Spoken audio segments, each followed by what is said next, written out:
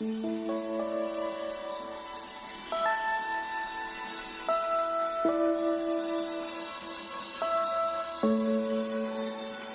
are listening to the Fistful of Popcorn podcast.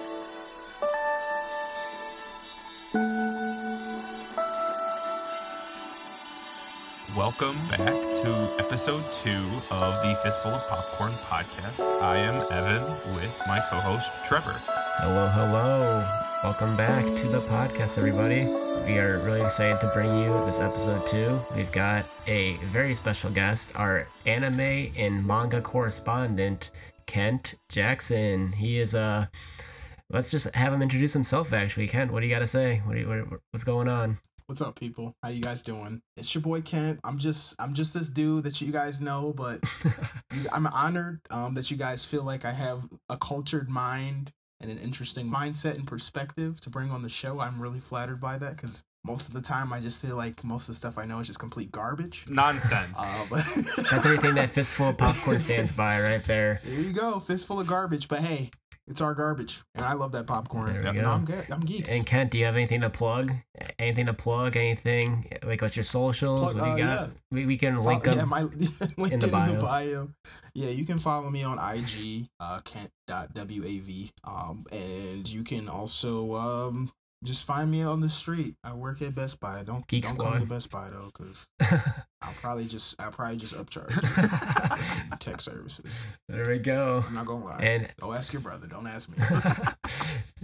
Today we've got a really special episode. Not special, it's just a normal episode, but it's a really great movie. We got Ichi the Killer. So I've seen this movie like 4 or 5 times at this point, but we've got some Ichi the Killer first timers up in here.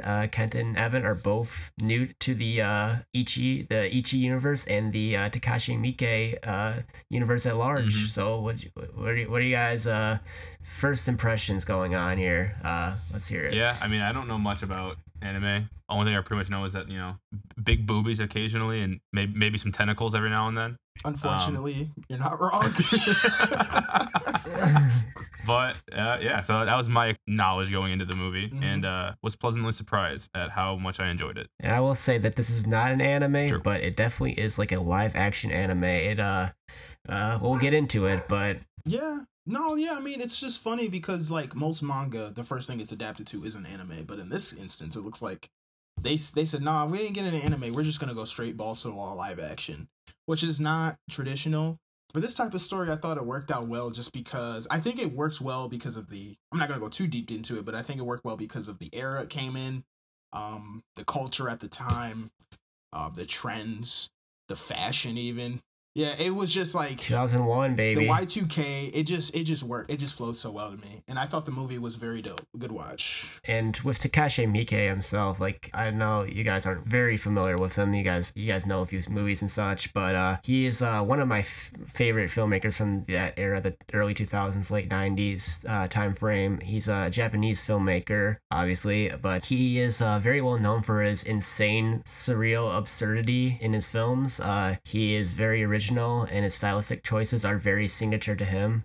Like, if you're watching a Takashi Miike movie, you will know it's a Takashi Miike movie just from how it looks and how it, how the whole atmosphere is, how the vibes are. He mainly makes horror films, or he makes horror and Yakuza films mainly, but he branches out to a lot of different genres. And with such an extensive filmography, over 100 movies at this point, he's basically covered everything from romance to comedy to anything, really. But his most prolific period was the late 90s and early 2000s with films like Ichi the Killer, Audition, Dead or Alive trilogy, the Shinjuku Triad Society trilogy, stuff like that. Visitor Q, he was all over the place. He was making moves.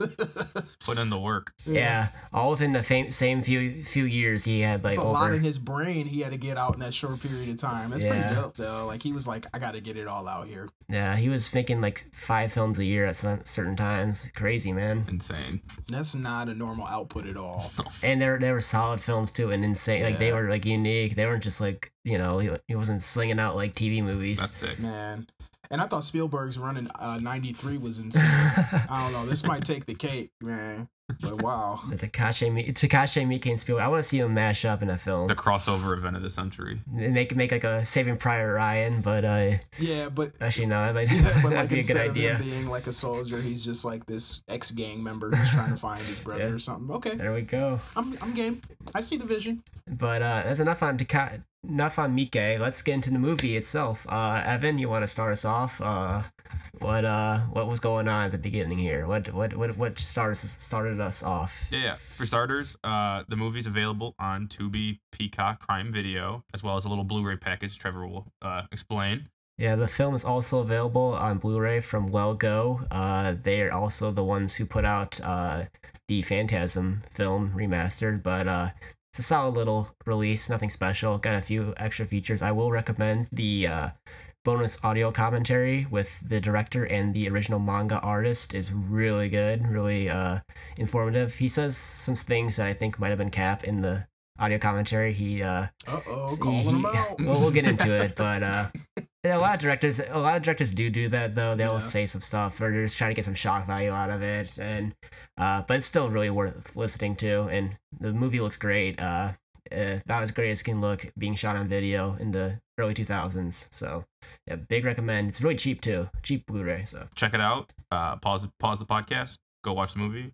Come back and enjoy our conversation. Yeah. So movie opens up with a pretty neat little like intro montage sequence. It's a bunch of like flashing, little scenes around like a city, and it gave me the vibes of like those, you wouldn't steal a car PSA type of commercials, So it's pretty cool. It's very, very 2000s looking. It cuts to these group of men.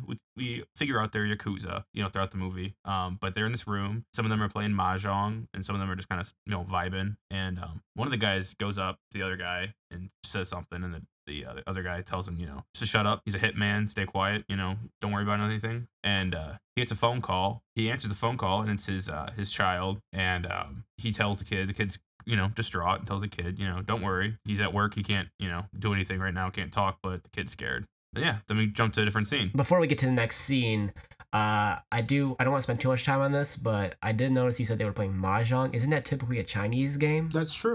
Interesting. Japanese Yeah. Yakuza. I just noticed that. The second time I'm watching, I was like, what are they? I thought they were playing poker maybe, but I did notice they're playing with tiles. Traditional tile game. If it was with circular looking pieces on the board, that would be Go, which is a traditional Japanese game. Oh. Yeah. But as you know, mahjong chips are more of the square. square Yeah, kind the of, yes. square with like the. So it would have been mahjong. Now mahjong is really popular. All Yeah. over. I mean, I know old people in America who love that game. So Yeah, this is why we got Kent on the pod today. There we go. I just know. There was a manga in the 2000s, and the whole thing was about a kid who played Go. It was That's sick. illustrated by the Death Note creator.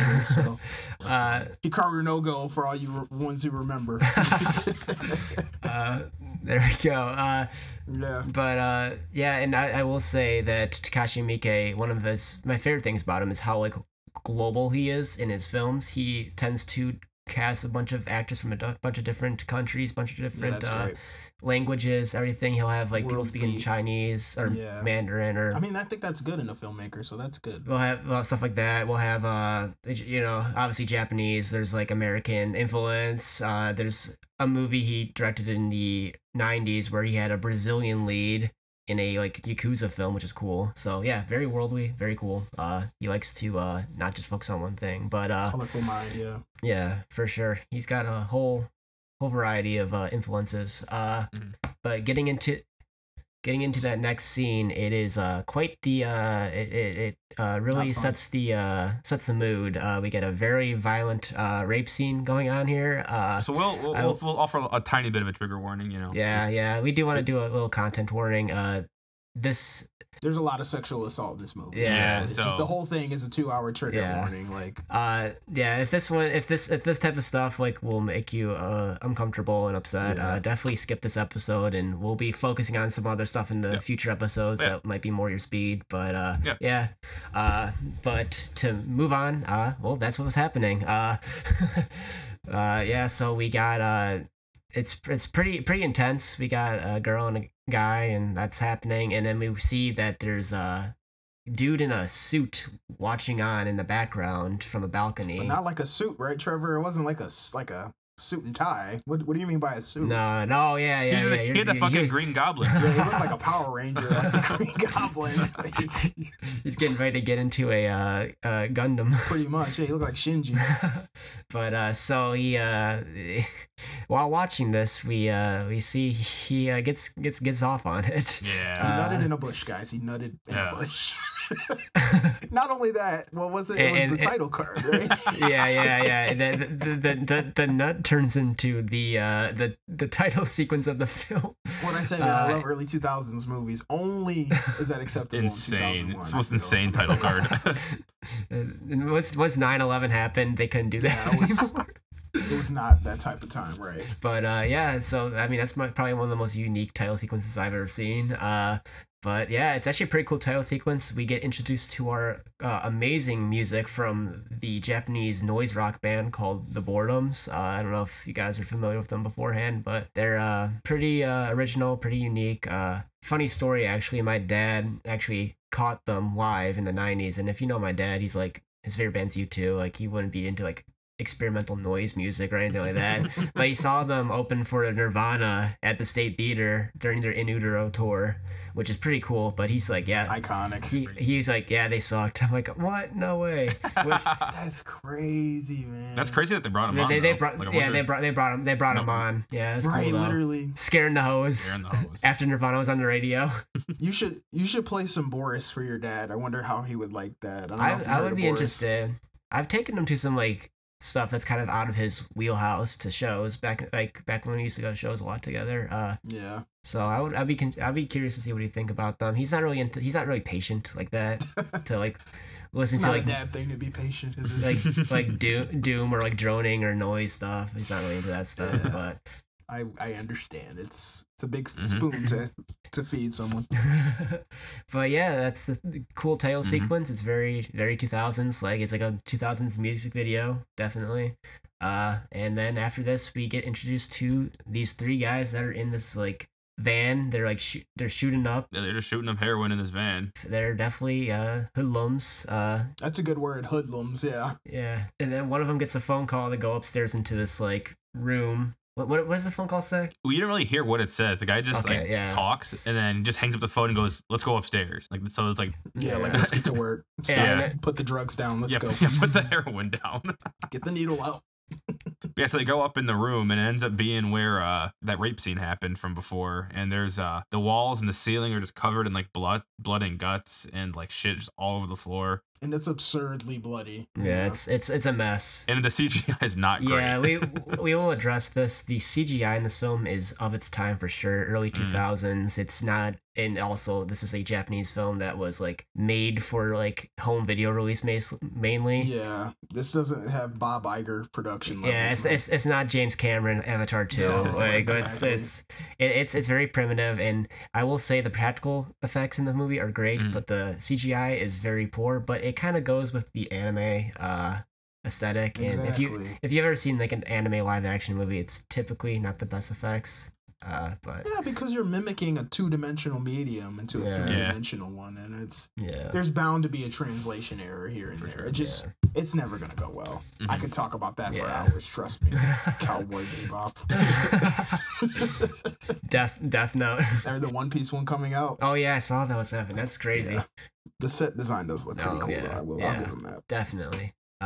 So now after we see this, we're now in a different apartment, and we get introduced to who many people may assume would be Ichi himself. I did. Yeah, but this is actually Kakihara, who is like the antagonist. They're both not really protagonists. We'll get into all that, obviously, but he is kind of our antagonist, Kakihara. He looks badass as hell, which is why they obviously put him on the cover, because Ichi kind of looks like a bitch. But didn't know that at first, but now I see why he did not make the cover.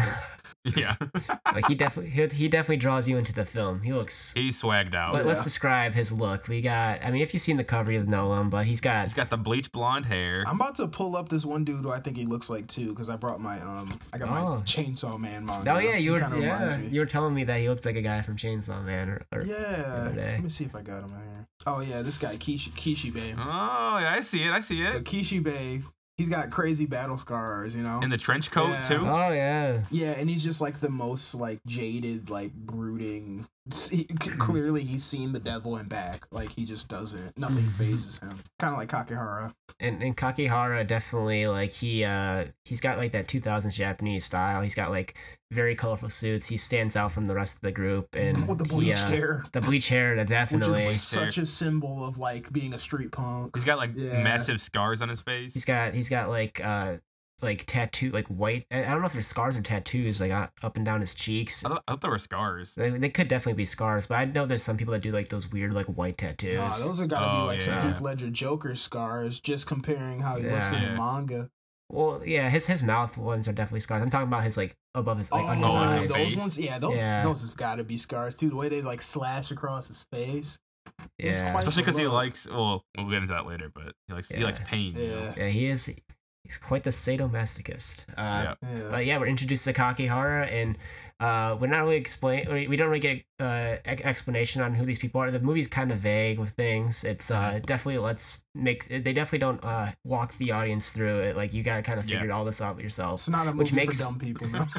This context clues. It actually makes repeated viewings kind of fruitful, because you kind of like on a repeated viewing you might know more things about these characters, and you might like catch on to things more quickly than your first watch, which is what has happened for me. Like it's honestly like improved the movie as I've watched it over and over again. But we are explained that Kakihara is looking for Anjo, who was in that building that they cleaned up. Well, he has assumed that he's in that building, and someone took or killed Anjo. We're not sure exactly. I assume kill. I don't know if you guys assume the same thing. I mean, that place looked like a mess. I assume kill. Yeah. And then they ran off with $3 million of the gang's money, or 3 million yen, I'm guessing. Or is it $5? Oh, so it might have been yen. Yeah. Not that much different. That's still a lot of money. Yeah. Kakihara is not the boss you'd think he would be, but it's actually Anjo. He was moving like the boss. Yeah, he was moving. Yeah. He's got boss vibes. Got girl boss energy. Right 100 trill. And then, so Kakihara meets this girl who turns out to be Anjo's girl. Yeah. Her name's Karen. Yeah. His little boo thing. Little side piece action. Yeah. And she also just speaks random English. Like whenever she talks, she'll be speaking like Japanese, and all of a sudden she'll just say like a phrase in English. Throw in some English. I don't know how these people are understanding her, because I know in Japan not many people speak English over there. Yeah, she just goes back and forth too. It's like a Jay Electronica rap verse where he's like rapping in English and then in Arabic and then in Spanish, and it's just in the middle of the conversation. Like, girl, I know he didn't get what you just said. But yeah, so they're in this like bar, a club almost. They're sitting at a table talking, and we see the three guys from before in the van who are shooting up heroin. The heroin boys. They're trying to shoot heroin in this other girl's arm. She's like not about it, and they're just trying to shoot her up for some reason. Another man in Ichi the Killer violating someone's consent. Yeah, what a shocker in this movie. Yeah, this was not a good marketing scheme for young Japanese men. Let me say that. Looking real bad, fellas. And then so Kakihara is like talking and asking who they are. And she said they're ex-members of the Syndicate, which isn't explicitly explained, but like you kind of figure out that the Syndicate is like a larger collective of different branches of like Yakuza. There's different gangs. So like there's like the head boss over a couple different gangs, and you'll get introduced to one of them throughout. But these three guys were ex-members. They're gone, and there's a older man over there with them that he knows some information. So Kakihara goes over there to talk to him, and he says, "Hey, GG." Yeah, GG. And he's like, hey, if you hear anything about, the missing boss, let me know. And that's that. So what's next, Trevor? So Gigi tells Kakihara and the Yakuza group that there's this guy who's part of this whole porn scam that is screwing over the Anjo gang, which is the Kakihara gang. And that he's the one who was responsible for Anjo's disappearance in the whole bloody room and all of that. Yeah. So Kakihara goes on an all-out hunt for this dude. Funaki is his name. He's Funaki the Syndicate or the dude? Yeah, it's his name. It's also because like I think the gangs are named after like the head boss. Yeah, so the Funaki's crew. Yep. So it's all out manhunt for Mr. Funaki. Their GG says get this boy, or he hints to get this boy, and Kakihara goes all out because that man has no chill. He's got the dog in him. Yes, so Kakihara sends his henchmen out. Oh, Suzuki is the name of the guy, not well Funaki's a different guy. Funaki is the name of the gang. Suzuki's the guy. So he's looking for Suzuki. So I don't know how Suzuki and Funaki are related, but Funaki's a different Suzuki, and Funaki's the see, but this is how it's a little confusing when you watch it. But they're in a gang. They're not really Yeah. super important. Spoiler alert. But Kakihara gets Suzuki, and they capture him. Yeah. And it all makes sense. It makes sense in your head, but you just don't know the names and to connect them to the people. You know the faces. Oh, yeah. We get this guy. They trap him. They get him. It's easy. Light work for Kakihara and his gang. Clearly, they do this for a living. Yeah. Well, they go a bit overboard too because they got this guy wrapped up like it's Hellraiser, and he's got these fucking like fish hooks in his back, and he's like strung up. Yep. It's gnarly looking. Yeah. It's sick though. The hooks, boy. The hooks. Kakihara is torturing the dude by shoving these like weird, like they kind of look like chopsticks, but they're Like very metal. sharp metal. But they kind of look like that. Yeah, they have a name. I can't remember it. Oh, is this like Senbon. Senbon. Okay. Is the name. There we go. That's why we got Kent on Such a here. weed, bro. Such a weed. Do you know what they're used for? Or they just like. I'm pretty sure literal shinobi ninja used them. Oh, okay. In war. So- Like it was a weapon in Naruto. Let's go. It's like some ninja shit. Yeah. So Kakihara is stabbing him while he's also frying up a nice pot of tempura. He's cooking, He's cooking, but he's cooking more than just food because he takes the boiling water and just dumps it all over Mr. Funaki guy. I don't know, whatever his name is. Dumps it all over him, and well, we find out that he doesn't actually know what the hell's going on with the whole Anjo disappearance. So it's all for nothing. But this guy is now a cripple and he's got full third-degree burns all over his body. cool. He is It's a cool scene. toast. Turn that man to a 10-piece, boy. Colonel Extra Crispy. Yeah. Yeah, he got cooked. Colonel Kakihara. Colonel Kaki. Wow. Literally. And then we see two of the ex-gang members that we've seen before. They're Heroin boys, right? Yep, the heroin boys. They're watching what's going on in this room on a TV like video feed, and we find out that before they got kicked out, one of the guys left a couple cameras in that room just so they could, I guess, watch, see what's popping. Nothing a strung out Japanese guy likes more than a few hidden cameras. I swear. Jeez. And so before this scene, though, we also get a couple scenes where we see a man who's a waiter. He messes up doing something. He gets reprimanded from messing up his waiter job. And his boss is telling him to kill himself, and he starts to cry and stuff under pressure. And then we also see a naked man running around down in the street. The naked man is a bit just out of nowhere. I think it's just like a sign of the times, early 2000s Japan. Like Takashi Miike was just like, let's get this crazy scene of a naked man running down a busy street in Tokyo and just throw it in the movie. Yeah, I bet it was B-roll. And he was like, keep it. like, sir, this movie's already 2 hours long and we need to cut some scenes. Screw it. Keep the naked guy. 2.5 hours. Keep him in. The waiter scene is important though, because that is we do find out is Ichi. And it sets up his very bitchy incel-y.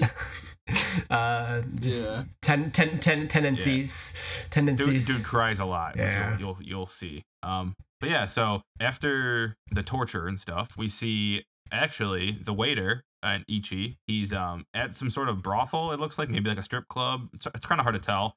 And he's in what looks like these like dinner booths at like a restaurant, but they end up being like blowjob booths.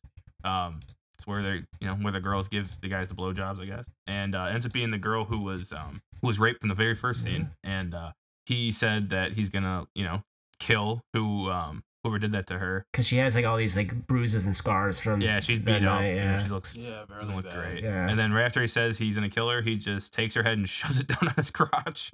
Yeah, he's really playing that protecting role for her. He's really stepping up there, and not taking advantage at all. Yeah. Captain Save-A-Ho over here, y'all.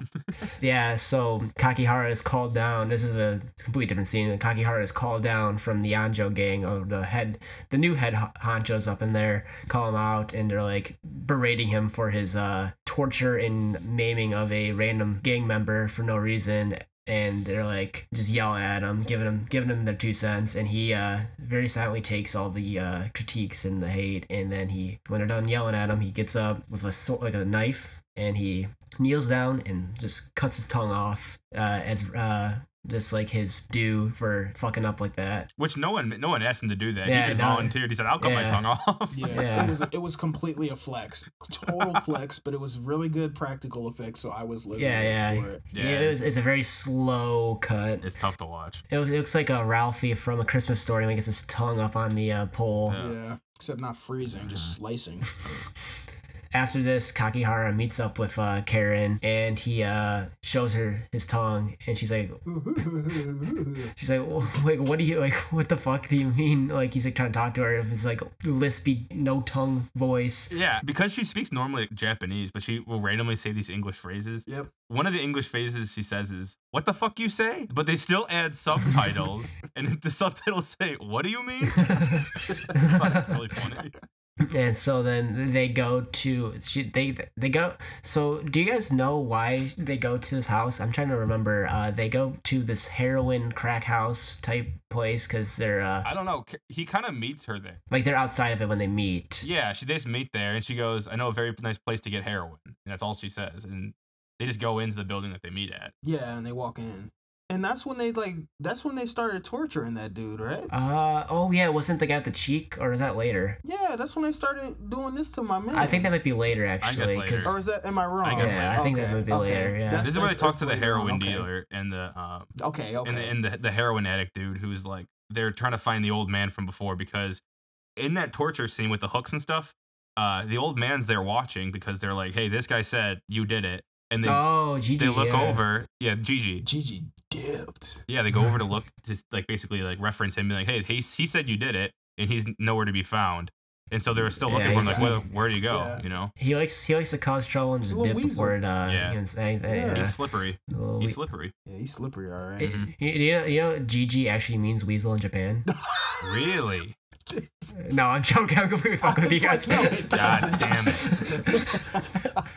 I was like, no way. God damn it! I feel like I should know what weasel is in Japan, though.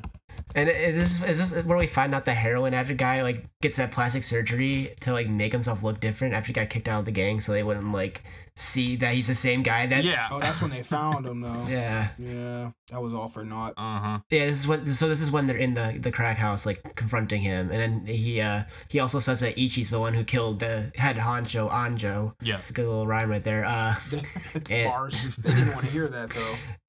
And then Kakihara is basically like this very weird dynamic where he's like, oh, like Anjo was like the dude who beat me the best. Mm-hmm. Like he really gave it to me. Yeah, you start figuring out that he likes Anjo for a different reason. He likes when he beat him. You know. He likes to be submissive to him and get beat by him. But I don't know if it's a sexual thing or not. But it's like definitely a sadistic, man. Yeah, he likes it. He just likes getting whooped. Mm-hmm. No, he's the masochist. I think Ichi's the sadist. I don't know. I feel like I don't even know. Yeah, it's a very. I don't know. Ichi even has a word for him. He's just completely. It's a new type of human being. He's just an incel. Yeah. Yeah, I think he is like just a sadistic incel, and then I think that the other guy is a masochist, and it's kind of like a weird bromance going on. It's a yin and yang going on over here. It's truly the yin and yang. Speaking of Ichi, we get another rape scene, and it's the crying waiter. It's the the dude from the brothel. So you start putting pieces together. You're starting figuring out who's who.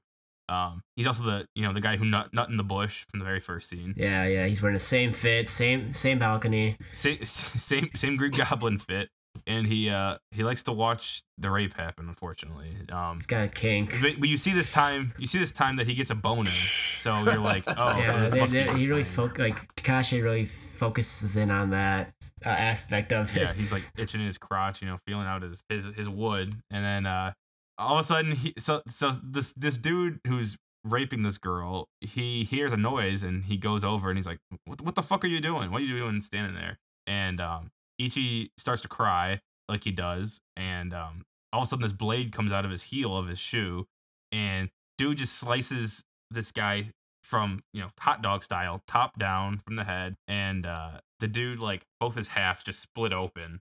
And it's pretty bad CGI, but it's a pretty cool scene. Like peeling a banana. Yeah, he just slices this dude in half. Yeah, Ichi's got the Air Maxes with the blade insert. So initially Ichi goes up to the girl and he's like, "Hey, I'm here. Like, I'm going to protect you. Like, I saved you from this guy. Like your hero. Yeah, you know? yeah." And then initially, like playing along with it and like going with what Ichi's saying, but at the drop of a dime, she gets a baseball bat out and tries to like hit him with it, and Ichi just goes like reaction and slices her neck, and it's like a really bloody scene where there's just blood spurting everywhere. It's like practical effects actually this time, not the bad CGI. Yeah. It's really really cool scene, but also really fucked up. So yeah, I wasn't expecting it to go that way, and then it just goes.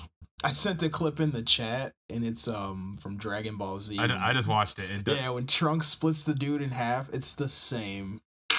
Except it's much cornier in the movie because it's real life. See how animation mediums just work better sometimes. Yeah, it's okay though. I was living for it. Like I said, you're not gonna win them all, but the practical effects were very fun. So yeah, after this whole incident, Ichi runs away, and we are treated with Kakihara, who just cut his tongue off for this group, getting kicked out of the group officially, the Anjo group, even though he just literally like made himself a mute. I can't even talk if you have. I guess he can talk a little bit, but yeah, he didn't cut off his whole tongue. He just cut off like the front half. Yeah. He's kind of got like a speech impediment, I guess. Yeah, definitely the best body part to cut though. You think so? They heal fast. Tongues do? Yeah. Oh. They just heal fast because they're kind of like located inside your body more so. I would pick a finger, like a pinky finger. I just know like probably. anything like mouth stuff, like the way that your lip will heal in an afternoon. Like I think your tongue will heal pretty fast too. It's got those crazy cells up in there. Don't quote me on that because I'm not a muscle expert. But we sure tongues are muscles. We like we said before, we are trash experts. We are not scientists. Yeah. Exactly. Don't ask me about no actual academic stuff. That is not that type of stuff. I did a science report on popcorn once. Oh, that's dope. Look at that. That's dope. Foreshadowing to the podcast. Kinetic energy, baby. Yeah, something like that. That's all that is. Some thermal energy. I don't know how it works. Hopefully we'll have some nerds nerds in the chat telling us about cell theory and limb regeneration and all that. So we'll get an earful about what actually happens with fingers and tongues getting cut off. Yeah, and how accurate there's gonna be some video that comes out. How accurate is the tongue cut in Ichi the Killer? An expert tries cutting off his tongue to show you. Mythbusters. They're gonna try out cutting the person in half like a banana. Yep, try it all. Straight torture, live leak. So we then, after this whole Kakihara getting kicked out scene, which is pretty sick, Kakihara gets kicked out and he's like, you know what? Fuck y'all, I'm bringing my homies with me. Yep. So he takes all the homies, like basically half the Anjo group comes and like joins up with Kakihara. So he's basically got his own syndicate now. He's cool. He's good group shot. Oh, one of the best shots in the film. Yeah, when they're walking through, I don't know what city it is. Kakihara is like, if any of you want to leave, you know, now's your chance. And this pussy, he's like, he raises his hand. He's like, I'll return the ceremonial chalice that I was used to like, you know, be inducted. And Kakihara takes his knitting needle weapon, little needle things. Ken, what's that called? Senbon. A cinnamon He takes one and just stabs this dude's foot into a plank of wood. He's just like, yeah, you're gonna quit? Yeah. So the dude's just walking with the group with this piece of wood slapping on the ground. Oh, the way he's just dragging his leg. This is some Takashi Miike humor right there. That's like just good. Love his type of humor for sure. It's so sick. Love it. And then we see Mr. Ichi himself, and who else but Gigi is his father figure. Mm-hmm. Is this the Tekken scene? Yeah, I think he's playing Tekken. Who do you think he mains, Ken? He probably mains bro, I don't know, because it was like, that's like PS2 Tekken. Bro, he probably mains like somebody like low-key with like hacks, like Kazuya or something. I don't know. He's got hacks though. Tekken's sick. Tekken's pretty cool. It's still sick. Yeah. I'm just so bad at fighting games. I'm trash at fighting games. I just be watching. They're cool to watch, but like, who's got time to remember all those fucking combos? Yeah, when I remember 13th birthday, I got Marvel vs. Capcom. I played online one round. And they shitted on you? I almost deleted my Xbox Live. I was like, I don't want this. God. If I'm playing a fighting game, it's gotta be Smash. And they don't say that to the fighting game community. Oh yeah, no, I'll get... It's not a fighting game, it's a party. It's another discourse for another day. There we go. When they make the Smash movie, I'm sure they will after the Mario movie did so well. We'll watch the Smash movie. We'll talk about it. Hey, Mario movie? But, next episode? I'm trying to watch it. I haven't seen it yet. I haven't seen it yet either. Did you see it, Ken? Yeah, I did. Is it good? I enjoyed it. I thought it was a fun film. It seemed like it'd be like, yeah, it's like fun. You know? It was fun. I thought Bowser, they made Bowser an incel. It was fun. It was cool.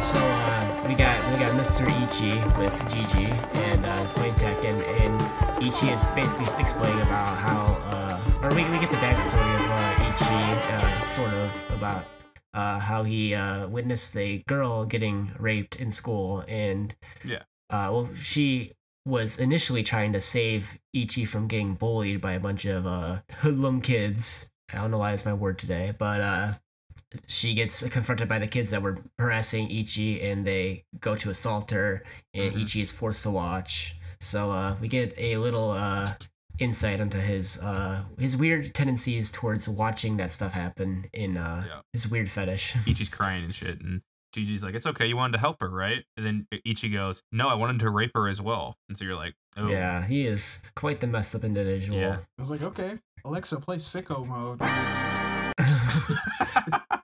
All right. Yeah, it's not good." So after we get some backstory on Ichi, we return back to Kakihara, who is now with not only did he leave the Anjo gang, he's got Anjo's girl too, Karen, who is now basically Kakihara's girl. They both realize they both like to beat each other up, and they're into that BDSM stuff. So to each his own. They Yeah. This is when they start to, Ken, this is your favorite scene where they start pulling on the guy's face and doing some torture. They're interrogating this Turn man. my man into Reed Richards, looking like Mr. Fantastic, man. Stretched his poor face. That was some good practical effects, though, for sure. Yeah. Stretch Armstrong up in here. Yeah, that's when it was like, okay, this is some Cronenberg crap right here. Do we know why they're doing? Do we know why they're doing this to this guy? They're just being dickheads. They're sickos. I think they were just interrogating him. Like we aren't told who he was, but we just my assumption was that they were just asking around, hey, where's the boss? Who killed the boss? Or where's Ichi? Yeah, just on the hunt still. And they just turned the game out of it because they're sick. Yeah. Well, it turns out they play a different game right after this. Yeah, we get a cool little montage right here. It's some more Hellraiser type shit. Karen's like punching him in the stomach and like going to town on him. He's like bleeding out of his mouth and getting punched and everything. And isn't he still say like, "Oh, Anjo was better"? Yeah. Kakihara was like, he was not impressed. No, Kakihara was like, he's looking for that high. He's chasing it. He can't find it. Yeah. He needs it. He needs his fix. Yeah, and he's starting to get desperate. He's starting to feel empty. He needs it. You can kind of see the desperation starting to get into his body the more he started running into brick walls. So then, after we just got that foreshadowing of Ichi, he gets confronted with his, not really his past, but like he gets a reflection on his own experience where he sees a kid getting bullied by a bunch of other kids, and he starts watching it happen, starts crying because he's always crying, and always crying. Yeah, he has a very, I don't know, his cry face makes me mad. You just want to punch this guy. Yeah, You're like, you just want to kind of. He sucks. You just kind of want to like shake him and like make him like not be the way he is being. Yeah, they casted a great guy because he has such a punchable. He's face. such a bitch. He is. But yeah, so he sees these kids beating him up. He starts crying. The kids come up. They're like, "What's the matter? Stop crying!" Like, yeah. What the? Like, they're starting to bully him a little bit. Yeah. And all of a sudden, he starts whipping these kids. He starts beating one of them up. He like kicked the one kid. Yeah. He hit him with a spin kick. Thank God his blade wasn't out. Oh my God. Yeah, he didn't kill him. I know, but not the Ichi kick. Ichi kick. He beat him up. And then this is where we find out. He's wearing like number 1 on his back, and I think Kent was saying something about Ichi's number 1 in Japanese numericals. Yeah. Our me and Evans dumbass did not know that. Epic American moment, guys. Yeah. But also, that's like me walking around the shirts with Evan on the front of it. Why would I do that? No, I mean, that's funny you say that because I feel like they know that because in the Dragon Ball Z anime, the characters will wear a shirt that just has their name on it, and it's in English. So I feel like they know. They just wrote it in English to like spite the American fans. Like, It's so funny. And his name actually means one, unlike when I said Gigi means, I don't remember what I said. Weasel. You liar. Fake news. I'm gonna call you Gigi, Trevor. But I guess Evan, you forget about like baseball teams. They wear their names on the back of their jerseys. So. Okay, that's fair. That is fair. So maybe Ichi was getting back from his soccer practice. Oh, Gigi is an insulting term for an old man. Oh, okay, but still, that's okay. Okay, that makes sense. So he picked the names kind Wait, of. is his name actually Gigi, or is that just what people call him? Like, It might just be what they call him. Oh, you're right. It might just be. call him Gigi. But they all were calling him Gigi, so I just assumed that was his name. But yeah, just like that creepy old guy on the block, everyone just calls him old creep. That's his name. Old coot. Ken, Yeah. you should for real get the Blu-ray with the audio commentary. I feel like you'll get a lot out of it because they have the manga writer. That sounds so dope. And I'm sitting here like it's funny you said it because I'm reading like some of the behind the scenes about it too, about the festival when they premiered it and stuff, and how they had to give out barf bags. Yeah, really, that's crazy. Yeah, the lore is interesting. Yeah. They got banned in Norway, Malaysia, and Germany, and a couple other countries too. Interesting. Yeah, so that's some interesting fun facts about the movie. Yeah. There we go. But yeah, so after hitting the kid, he like runs away. He's blinded with rage, and he goes into a room and he sees a bunch of Yakuza members, and he thinks they all look like the bullies that bullied him and raped that girl from his past. And so he goes in there. He murders all these guys with with his blade. Just murks them all. Yeah, he light work with him. Easy. Yeah, with ease. And also, I put in my notes. He cries whenever he's killing anybody. He just cries so much. He's crying basically 90% of this movie. So. Well, yeah. So the little kid from before that he saved goes into the room, sees him come out, and he goes in there. And he's like, "Whoa, what the fuck did this guy do? He just murdered a bunch of people. That's nuts." Yeah, and he's kind of impressed. Not gonna lie, he's like, "Man, this guy's kind of badass." Yeah, but it turns out all those guys that Ichi killed were members of the Anjo group. Yeah, it was Kakihara's boys. Kakihara's boys, yeah. So yeah, after Ichi kills the Anjo group guys, or the Kakihara refugees, I don't know what you can call them. Yeah, his boys. Ichi heads to their brothel like any sane person would go after killing a bunch of people, I guess. For sure. And get his dick wet, Yeah, don't you guys do the same thing after you kill a bunch of people? Yeah, you're like, fuck, man, I'm horny now. Yeah, duh.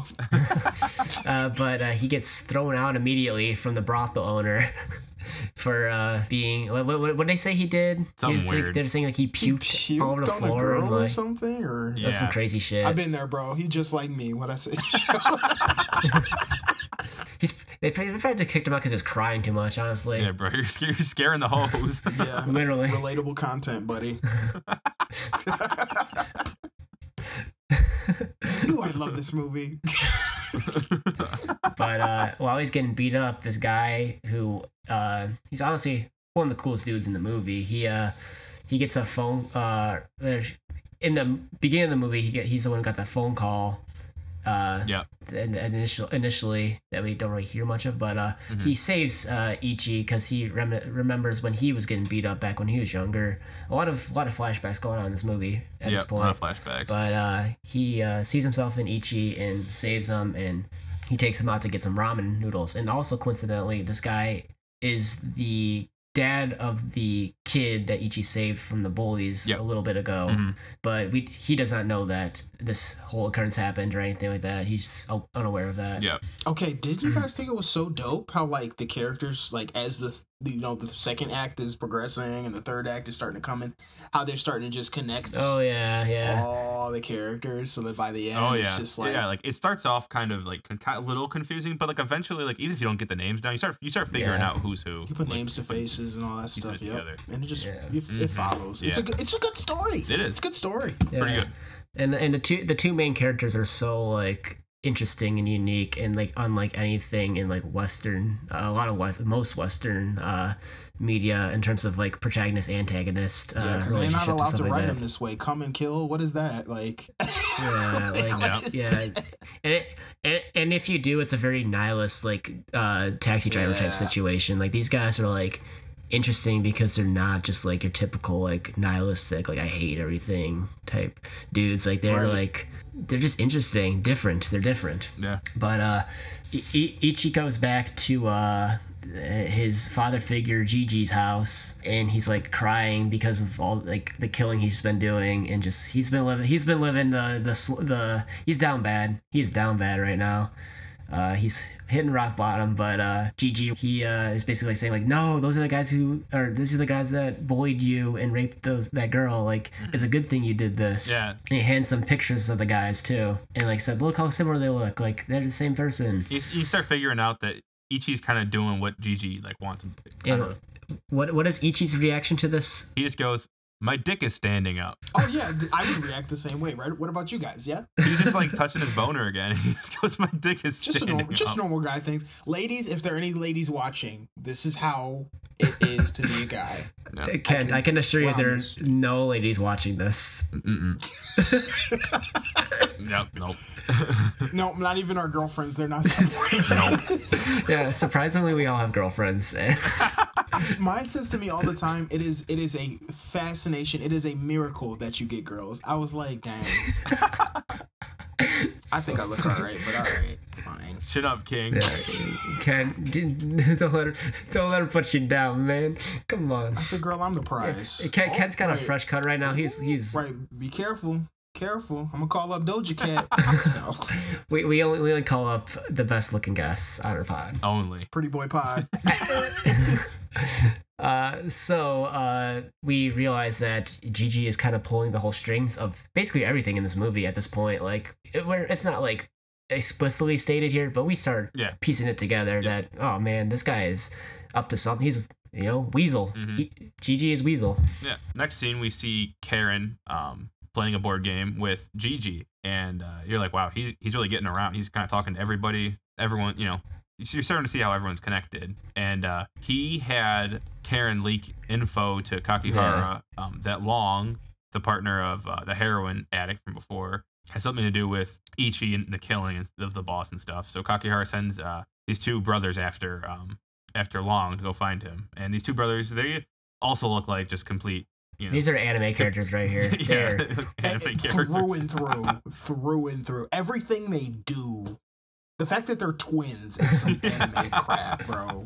Everything. But yeah, so Gigi tells Karen to pass along that fake intel. So you're like, oh, it was fake. Yeah. Gigi's pulling the strings again. They're cooking it up right now. Mm-hmm. And then Karen takes interest in Ichi. She starts asking questions about I guess just what he's like and stuff. And you kind of assume that she's kind of doing what Kakihara would want her to do at this point. Like, she's kind of trying to get info because Kakihara is on the search for Ichi because he knows that these guys are saying that Ichi might have killed Mr. Anjo. Yeah. So she's kind of doing that. Maybe if she does this and they find out that Anjo's dead, he'll drop it and he can start loving her a little better, treat her a little bit better. Yeah. So Gigi reveals that Ichi was in fact never bullied. So all of his flashback that we've been referencing and you see multiple times ends up being fake. Turns out he actually killed his parents and he lost his memory after that. And, he just convinced himself that he was bullied to kind of, suppress the memory of him killing his parents. And Gigi, who we thought was his dad, his father figure, he's just there to feed him some bullshit whenever he needs to get a job done and he needs Ichi to kill a bunch of people. So he'll just be like, oh, these people were the ones that bullied you earlier. And so Ichi just goes and kills him. And then we see that Gaslight, Karen, girl boss, gatekeep. Exactly. Gigi's motto. That's Gigi. Mm-hmm. And then we see that Karen has a flashback, and it seems that she was the one that was getting raped in Ichi's memory. And so she thinks that Gigi was the one that hypnotized her too. Yeah, so after at this point she's starting to have the same delusions that Ichi is having, because we never end up really finding out if this whole thing is complete bullshit. Mm-hmm. But it could have happened. I mean, I feel like if those traumatic experiences happened to you in your life, you might be more susceptible to being manipulated. I know that people that have had traumatic experiences in their childhood and stuff are definitely more susceptible to being hypnotized in the first place. Mm-hmm. So after this whole sequence, we get to see the two brothers. They found this prostitute that is one of Long's girls. He's kind of like a pimp type character. Mm-hmm. And this is quite an extreme scene. Probably the most wince-inducing scene of the movie. Yeah. For me, at least, it was. Because, what's going on here, Evan? What? Yeah, so these the two brothers, like the two twins, bring this girl from outside the club. They take her and they have her nipples tied up on these like ropes, and they have her like tied up, and they have her nipples are like being pulled. And one of them takes like a knife or like a broken piece of glass or something. It's like a box cutter type looking thing. And he just runs it along the table and slices her nipples off, and it's really ugh. And not just that, I mean, it's bad enough as it is imagining that happening, but like the sound of it running across the table, it's nails on the chalkboard have never been that bad for me, in my opinion. Like, it's never been like that sound, but metal scraping against metal has always really just... Nah, because when I saw that scene coming, I literally hit the volume down button. It was not great. No. I think that's one of the worst like phenomena of sound up there with, this isn't a sound phenomena, but like the feeling of biting a fork. Oh, I don't know if you guys have just like been that feeling is. Oh, we're chewing on tinfoil. Have you ever? Taken a Oh bite yeah. out of it? Oh. Just That's the worst mistake you made when you're 10 years old. Oh yeah. That's making me cringe right now. Yeah, I can So you feel can still that. feel that. I You can feel it. the tinge in your teeth, bro. I hate it. Off. I'd rather have constant brain freeze than hear that. Seriously. Yeah. But so Jiro, one of the twins, they're trying to find Long, so that's why I took her in the first place. But they're trying to find some Long for sure. Jiro's, he's like, don't worry, I know what to do. He takes these like dog ears out and puts them on, and goes over and just sniffs her crotch. Smells the sniffs her penis. crotch. He goes, "Yep, Long was there." It's nothing but anime bullshit. Anime bullshit. For the rest of the movie, bro. he's got these ears on his head. Yeah, too. he did not take them off, y'all. Yeah. No, he wanted to wear them. When I tell you they stayed on, boy. I should have rewatched the audio commentary for this episode. I've seen it before in the past. I watched the movie twice in preparing for this, so I just was like, I can't spend another 2 hours watching this again. But I remember there being something really interesting going on with the that scene, because I think that they tried to like actually like have a dog to like do it, but they just ran out of money to like hire a dog, or something was going on with the dog, and so they just like, yeah, let's get some dog ears and just have the guy do it. And you're like, okay. But yeah, so Kakihara and the twins go and find Long, and they chase after him, and the two boys start chasing after them. You know, Kakihara kind of catches them off guard, and then him, they face off, and Long, like, Kakihara's like, hit me, and Long like hits him a couple times. Kakihara has the most swagged out Hulk Hogan no sell. He's just like brushes that shit off, like that shit don't faze me. He literally just adjusts the suit, pops the collar. Yeah, he literally just fixes himself. And then takes his snake bites out. That's what he does. And then he reveals that fucking monster mouth. You can tell this came out in the 2000s. He was listening to Farah and the Ashes, and he just like... It was so sick. He takes his snake bites off, and it's this giant like monster mouth he has. It's like, we thought they're just scars, ends up being extensions of his lips. Yeah, and he went dragon mode. Mm-hmm. Yeah, literally. I'm trying the best way to think, like, to explain it. It's, I don't know. It's like he turned his mouth to a black hole, and he just I don't know, man. He just ate his fist. I mean, it was It was a Yoshi impression, man. Like, I don't know. Suck. Like, he just sucked it up. Long comes in with that punch, and Kakihara just cuts him off. Bro, catches that hand in his mouth. Yeah, and then he just did. And when he started chomping down, I was like, oh god. And when he just mangled. Mangled. And then the hand comes out. And it's like all mangled. Practical effects is really messed. It looks like a gore, like actual real gore footage type. Dude, right? Like, I feel like the practical effects, because the CGI was so bad, the practical effects just made up for it. Because I love that. The hand was so fleshy. And they brought it back in a later scene when they're torturing him later. Like, his hand's still like that too. Come on, continuity, love Good it. Catch. Then we get a scene of Kaneko, the dad from the very first scene, who was on the phone call.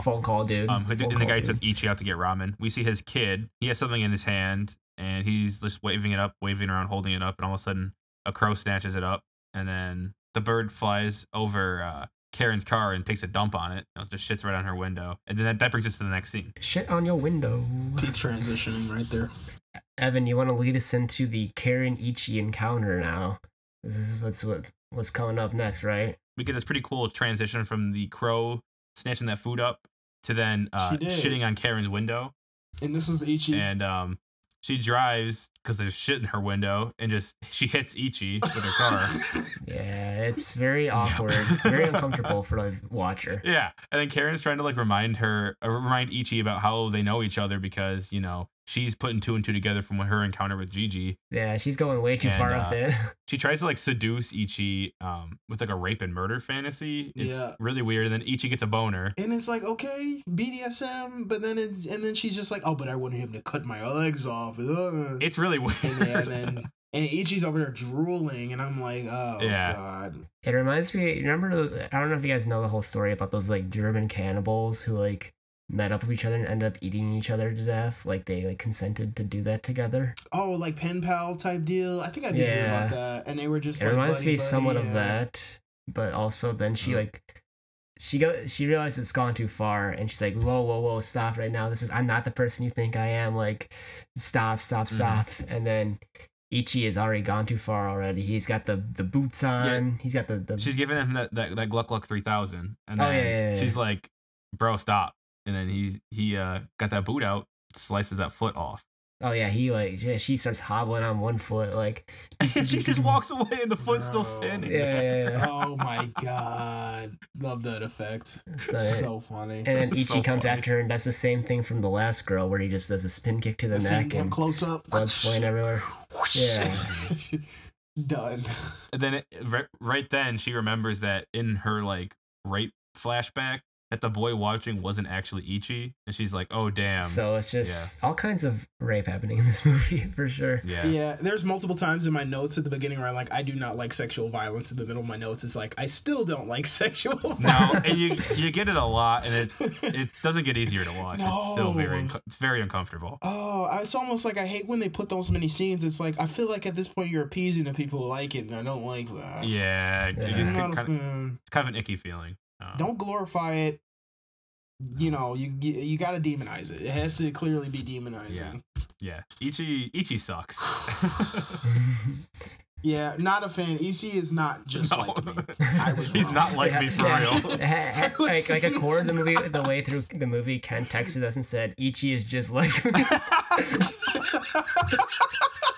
And having seen the movie already, I'm like, oh god, like I just figured I hope he does not identify with this man. So like I was already telling you guys this, but I was like confusing the characters. I thought like Kakihara was Ichi and Ichi was Kakihara, and so when Ken sent that text, I figured he was just talking about Kakihara and not Ichi. But like looking back, I'm like, damn, he's really talking about Ichi. I take it back, guys. I'm sorry for my actions. This guy was doing notes app apology after that. No, seriously. Like I owe so many different communities apologies. The come on Busha community, everybody. I'm sorry. The one-legged community. The one-legged community. The battered women of Japan who somewhat like it community. Nope. I'm good. He's good. Nah, I'm not Ichi. All right. So then after this whole incident, we go back to the office of the Yakuza Anjo. I guess they're not really Anjo at this point. Anjo's basically done at this point. It's just Kakihara. Yeah, it's just kind of the last people standing. Yeah. Mm-hmm. Yeah, and then so they got Long tied up in there, and they're doing like kind of like they got the needles in his face, right? I mean, it was just throwing them. Yeah, I always got to make a really stupid reference to being in Catholic school, and we were like our school was so like because they didn't have like books, we had to buy our own books. Dang. So like y'all like yeah, so we had to buy our own books, and like for some reason they would make us get these book covers with them, and with these book covers, I would always tie my pencils around them and like spin them around. Oh, like the little and elastic. It just reminds me of like the needles in the face. Oh, yeah. I used to love those. They were like they were like stockings, like you can get at the shoe store. Yeah. Do you ever remember like putting a pencil in and like tying it up and spinning it around? Or am I? Unfortunately, I was an airhead kid who did that. So yes. Yes. that really obscure reference is what this reminds me of, the needles in the guy's face. That's what it looks like. Kinda, yeah. He's got all these like knitting needles stuck in his face, you know. The Kakihara special is what I put in my notes. Yeah, I had him looking like that little push pin thing. I'm like, damn. Mm-hmm. Yeah, are you talking about Pinhead from Yeah, literally, Hellraiser? he looked like Pinhead, straight up. Yeah. All right, and then so Kakihara gets a phone call now, right? Yeah. And he's they're saying like it's basically is it Gigi that calls? I him? think it's Gigi that calls. Yeah, and he's like, oh yeah, they're like basically like, yeah, Ichi killed Anjo. So Kakihara's like, well, this is all kind of useless at this point. So he's like, all right, give me the scissors, give me the gardens, or what is it? Not garden scissors, but The like garden shears? the craft scissors for crafting. And he's, Oh, I hate that. he's like, yeah, in fucking Big Lebowski when they had the scene. Cut off your Johnson. Yeah. And tomorrow we come back and we cut off your Johnson. Excuse me? I said we cut off your Johnson! the scene in Big Lebowski where he's getting chased in the dream. Yeah, and he gets drugged by the porn guy. And Yeah. It's literally like that. Yeah. But I I don't think Flea like chasing Yeah. him with the giant scissors.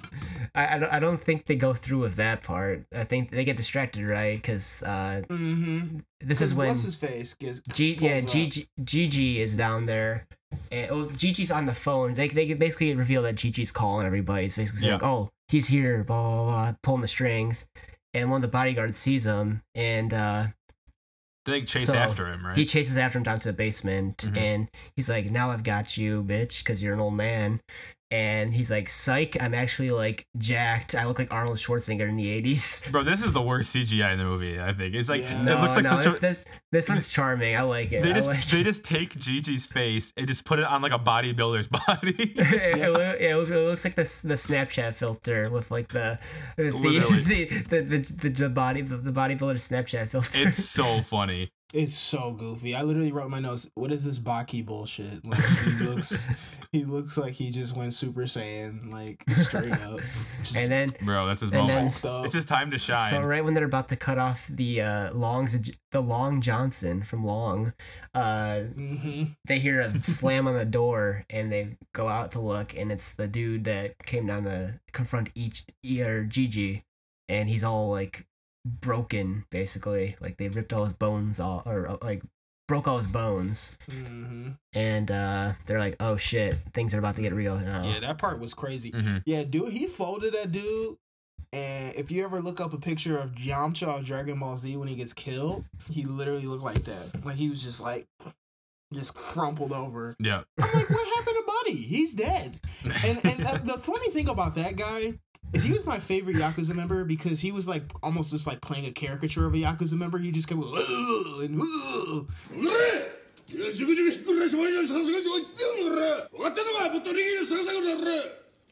And it was like don't play a Yakuza guy. Just play what an American would think a Yakuza guy is like. Yeah. And loved it. Literally, I feel like if we weren't watching with subtitles and like we knew Japanese, we still wouldn't be able to understand what this guy was saying the entire movie. Gigi. What do you call it? Gigi. Gigi. Loved it. Sounded like a JoJo character. It was incredible. That's so sick. And then he just folded my dude, frumpled him. Yeah. Yeah, no, he ain't shit. No. Cooked him, man. But yeah, so we see Ichi looking through all these pictures of the bullies, and it turns out like they're all like the dead ones so far, and they're all the ones that we saw like that were Anjo members. And so there's only a couple left, and it's just the two brothers and Kakihara, and Kakihara's the last one. So Gigi tells him that Kaneko, the guy that bought him the ramen, and the guy from the very first scene, is his long lost older brother, and should be told hi when you see him. That was weird. Yeah, okay, kind of weird. Yeah. Yeah. And then Kaneko yells, Ichi! From like the top of the stairs, and Ichi hears it, and he goes, my brother. So he's like easily manipulated. He already thinks this guy's his brother, like right away. Yeah. So stupid. Yeah. Clearly his brain's just broken. And then he overhears his son, who Ichi saved from the bullies earlier in the movie, basically saying like, oh, Ichi, that's the guy who saved me. He's like my boy. Like he's like who I look up to. He's my idol. And he gets all pissed off and like mad because it's like this my son like idolizes this weirdo, and like I think it's just frustration of himself because he's like not the dad he needs to be for his son. Yep. But he's doing it to provide for his son, but his son doesn't understand that because He's trying to keep secrets from him and just have to live this normal life. It's very conflicting. Yeah. And I'm like, dang, is the director like going through something with his like being a father? Because I don't know, the way in the third act of this movie they really went into this dude, not Takayama, what's his name? Kaneko. And then they just went all into the psyche of him and being a father, and then the parallels between him and the kid, and then the kid becoming like the main, almost like one of the main characters of the third act of the movie. I was like, dang, this almost just feels like a whole nother lesson just kind of being spit out here at the end. But it worked though, and all the way to how it ended, and we'll talk about that in a second, but I like the way it flowed, starting with the kid's introduction going forward. To parallel that, it's if you watch this Miike's other movie Audition, there's also some like familial trauma going on there, because in the movie the main character's wife died, and it's about him like dealing with his son or his daughter and all this other stuff, and that's a whole other movie, but I'm sure we'll cover it at some point. We'll get Kent back on to for sure. Explore more of Takashi Miike. Yeah, man, I need to watch more of his films now, because I am into it. Oh, for sure. Yeah, we'll have to cover more for sure. Let's get into the ending though. Yeah. What's going on? So so just to lay out the setting a bit.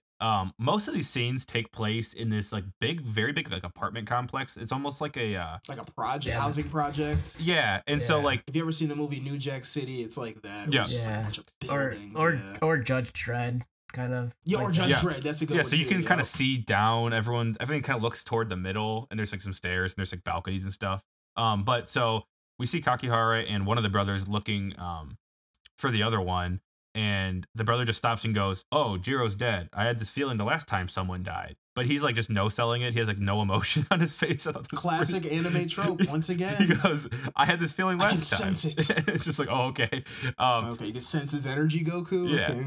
But so they rush back to the room and they see that the brother's dead, and then Ichi's there and kills the other brother. And so Kakihara and Kaneko are like, "Oh shit!" And they start running, and Ichi starts chasing after him, crying, snot nose. And this is when they run up to the I love balconies in Japanese movies. It's always sick with like the fences on top. I love that setting. And and Kakihara is like his like shirt is like crystals all over it. It's like glistening in the sun. He looks sick. And this is the final showdown. The final showdown. Yep. Good, the bad, and the ugly style the duel at the end.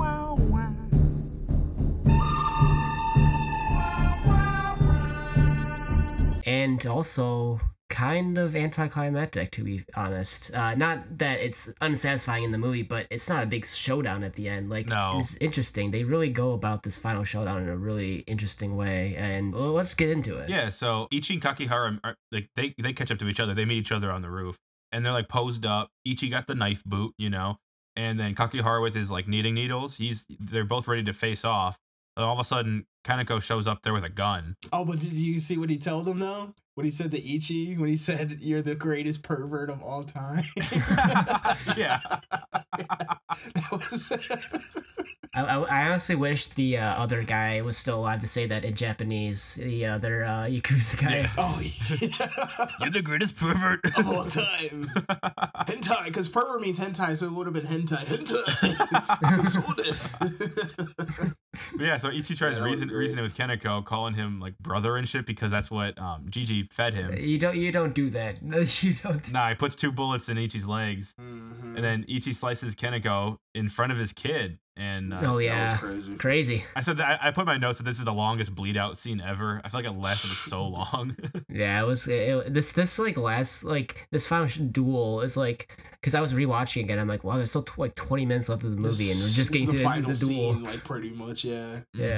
He bled about 12 gallons of blood. Yeah, even though he sliced his jugular, there should have been like a pretty quick death. He was like bleeding out for a minute.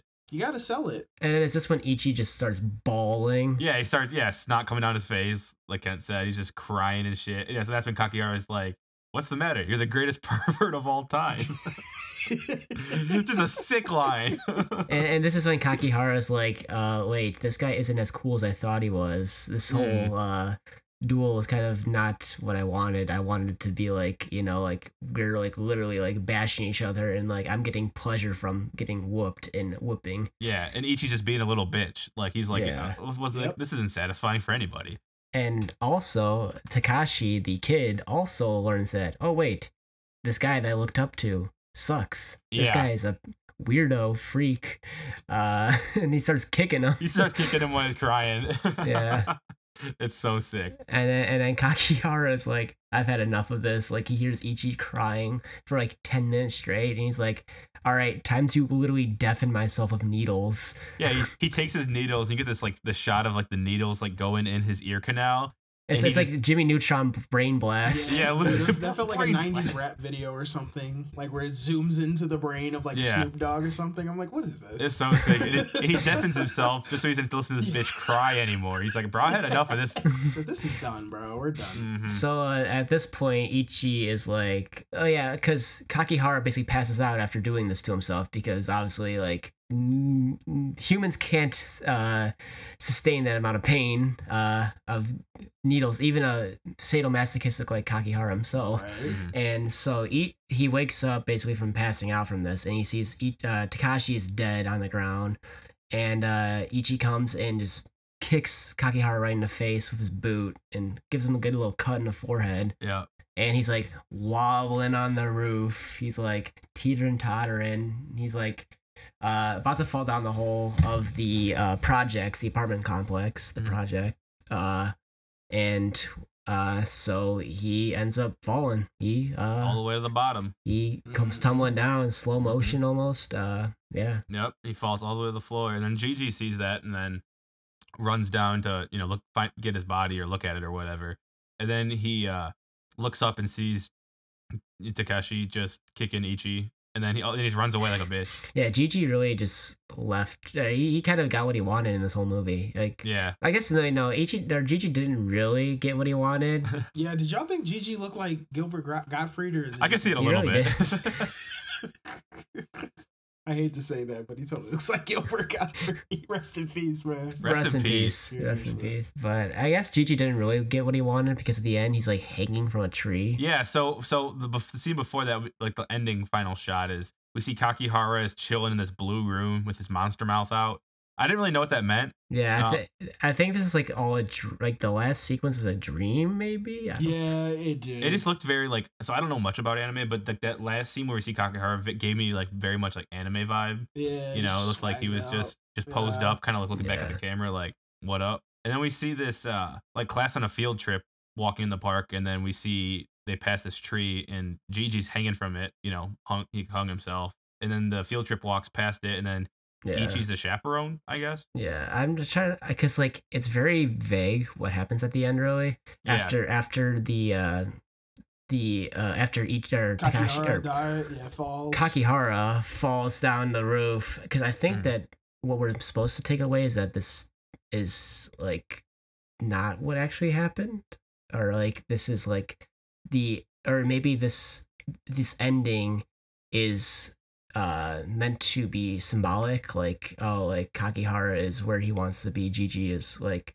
gets what he or he didn't want this, but like he has achieved his goals, or like Ichi has like surpassed his temptations and stuff, or I don't know, but it's very strange. It really, I feel like you can look into it more. I probably haven't looked into it enough because I'm always trying to just peruse the plot so much before this that by the time the ending rolls around, I'm like, I have no brain capacity to analyze what's going on here at this point. Yeah. But I don't know. Do you guys have any other takes on the ending here? I was just confused. I was like, Yeah, it was not that clear. It wasn't that clear. I don't know.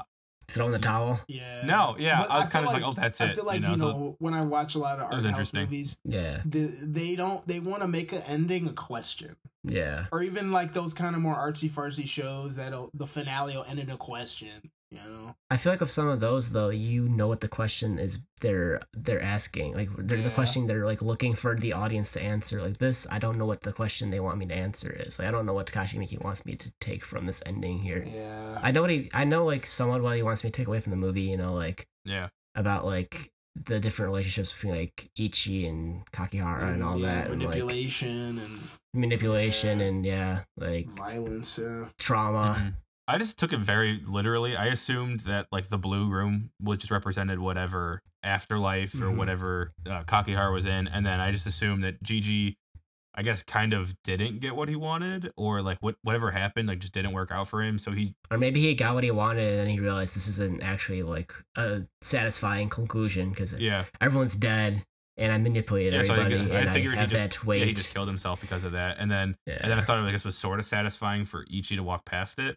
But then I don't like Ichi, so I didn't want to like feel like woohoo, he got some sort of revenge because the guy who manipulated him is dead. I don't know. I guess this is where we leave it to our audience to let us know what they think. Let us know what you took away from this. Yeah, please. I want to shout out, if you're listening this far into the podcast, I want to shout out the Detroit Head Check podcast and network itself.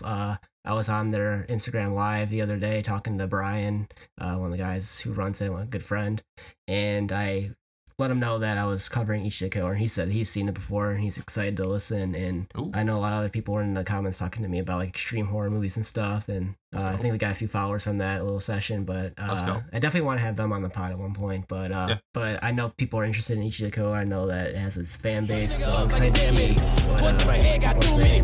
Chat some about it, sure. I'ma kill everybody how they do fitting. Cause I go hard like Jimmy. Nigga wanna talk about a nigga like Jimmy. Neutron tell you don't mess with the Z. Ultron better Sean teaming. Using the seance. Goddamn nigga wanna talk about you. Put your ass in the ICU.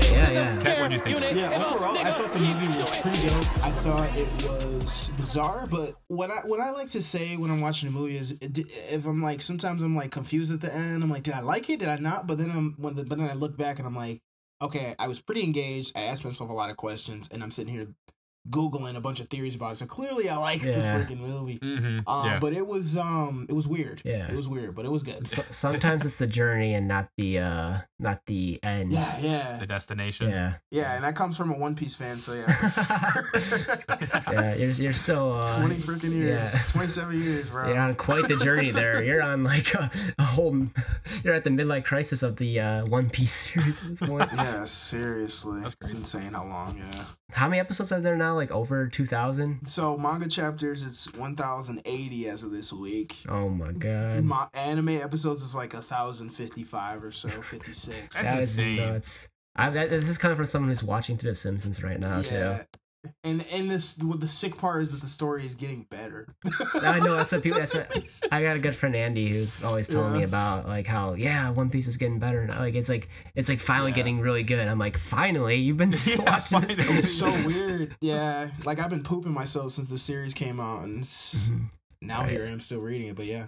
Yeah, Evan, as a first-time Takashi Miike watcher and first-time Ichi the Killer watcher, what do you think of good old Ichi the Killer? Yeah, pretty much the same thoughts as Kent. I liked all the gore. I liked, even though a lot of CGI was kind of not the greatest. It's of its time. Almost laughable. Aged for but sure. There's like definitely like a sick vibe. I liked all like just like the cool, I don't know, like workings of like the gang and stuff. I thought it was also interesting how there was a shift between the first half of the movie and the second half of the movie. I think we kind of touched on it earlier, but like the first half is very much like inner workings of the syndicate and stuff, and like you have like the Funaki gang and the Anjo gang, and like how like they interact with each other, and then shifting from as soon as Kakihara gets kicked out of the syndicate, you switch more into like the cat and mouse style, chasing after someone, kind of like who done it, detective sort of like that sort of vibe. And I thought it was kind of cool how you got like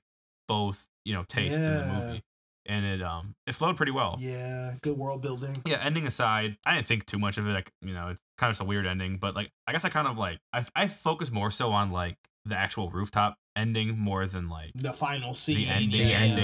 Yeah, and I'm sure like a long time from now, like when I think about that movie, I'll probably think about the rooftop ending more so than the actual ending. I probably won't even remember that. Same. Yeah. But like I was saying before, I watched half the movie, fell asleep, went to go watch it again, and I just decided to start from the beginning because it was kind of confusing, and I was getting more and more out of it the second time. And so I think even watching it, watching it through another time, I'll probably pick up on other things. There's so much going on. There's so many characters, and like they're pretty well fleshed out for so many characters too. Yeah. Give it a couple watches. I think you probably get something different out of it every time. Yeah. And it was, I liked it. Yeah, I've seen it four times now. I think 4 times, including one with the audio commentary. And each time I get something different from it. So my final thoughts on Ichi the Killer. As a Takashi Miike fan, I've seen probably 6 or 7 of his movies so far. Ichi the Killer ranks around like near the top tier. It's not my favorite of his work so far. I think my favorite of his films I've seen is either Dead or Alive or It's Basic, but I love Audition. But Ichi the Killer, it has this unique style. It's a live action anime, and it's probably it's not actually a live action anime. I guess it is because it's a manga, but it's probably the best example of that in my opinion. I can't think of anything else on the top of my head that really, besides like Blade Runner maybe. Yeah. But that's also, I was gonna say that new Shin Kamen Rider that just came out looks very good. I have to check that. I think that's directed by the guy who directed Evangelion. Yeah. Hideki Anno. I need to watch Shin Kamen. I just watched some clips of it, and they kind of made it very kind of like rugged and rough, but still campy like Kamen Rider. But when I was watching those clips, it reminded me of this movie with just like a lot of gory practical effects and like campy, crazy looking costumes. It's cool. So yeah, I might have to watch more Japanese cinema. Yeah. So if you enjoyed Ichi the Killer, you can check out a few directors and films by them. We have Sion Sono with Anti-Porno and Love Exposure and Suicide Club and a bunch of stuff like that. Suicide Club's getting into that J-horror territory of like The Grudge and Ring. Bong Joon-ho, he did Memories of Murder and a bunch of other like revenge type movies, and he's obviously like Parasite. Everyone knows he's him. Yeah. And then you got Park Chan-wook, another Korean director like Bong Joon. He directed Old Boy, Sympathy of Mr. Vengeance, Lady Vengeance, all that. Amazing director. I love Old Boy. I love Sympathy for Mr. Vengeance. Kim Ki-duk, he's honestly, I would say that he is canceled a little bit for his actions, but his movies are pretty out there and crazy. Tetsuya Nakashima, he directed quite a few like interesting Japanese movies in the late 2000s, early 2010s. And then Takeshi Kitano, who directed another, quite a bit more interesting Japanese movies later on too. So yeah, that's a quick little list of directors to check out if you're into Mr. Takashi Miike. But Miike himself is a very singular talent. There's no one that quite matches his style and energy. Sick. Yeah, I'm a fan. Yeah, I gotta start with the basics. So I'm gonna have to check out Audition and some of the bangers, and then check out the deep cuts. He's got quite a bit, and they're always releasing new stuff from Mr. Takashi Miike. I have like probably 5 or 6 of his movies on Blu-ray. Great director. Thank you again, Kent, for coming on and talking. Yeah. Oh yeah, my pleasure, guys. This has been great. This is dope. Thanks for coming on. Yeah, we'll have you back. Yeah. But yeah, whenever you want to. Honestly, the trio is a great. I don't know. It sounds great on a podcast. So just let us know whenever. We'll let you know what we're watching or whatever. If you're down, just let us know. Shoot me another crazy one, guys. We'll let you pick next time. Wait, Kent, have you seen House? Not House that Jack built. No, the Japanese House movie. Okay. Oh, Japanese House. No, I know about that one though. I know about that. Yeah, we might have to do that one for like October or something. Yeah, I know what you're talking about. It's good. It's great. I heard about that one too. You love it. That's like a classic. Yeah. For sure. You love it. All right, everybody. Thanks, everyone, for checking out the podcast again. This has been episode 2. That's your host, Evan, right there. Yeah. And I am Trevor. And then we are joined by... your boy Kent, guest star of the day. Yeah. Maybe I won't be a guest star. Maybe I'm reoccurring. Maybe I'm just going to be like a side guy, that guy who comes every couple episodes. He is our anime correspondent. That's him. And soon to be Japanese film. Right. If it's right. Yeah. Thanks, everyone, for checking out the podcast. Next episode will be out soon. Peace. Thanks for listening to the Fistful of Popcorn podcast. For more fistfuls of fun, follow us on Twitter, Instagram, and TikTok. And check out our website for movie articles and reviews. You can find these links in the episode's description. Tune in next time for more movie reviews and a couple of talking dudes.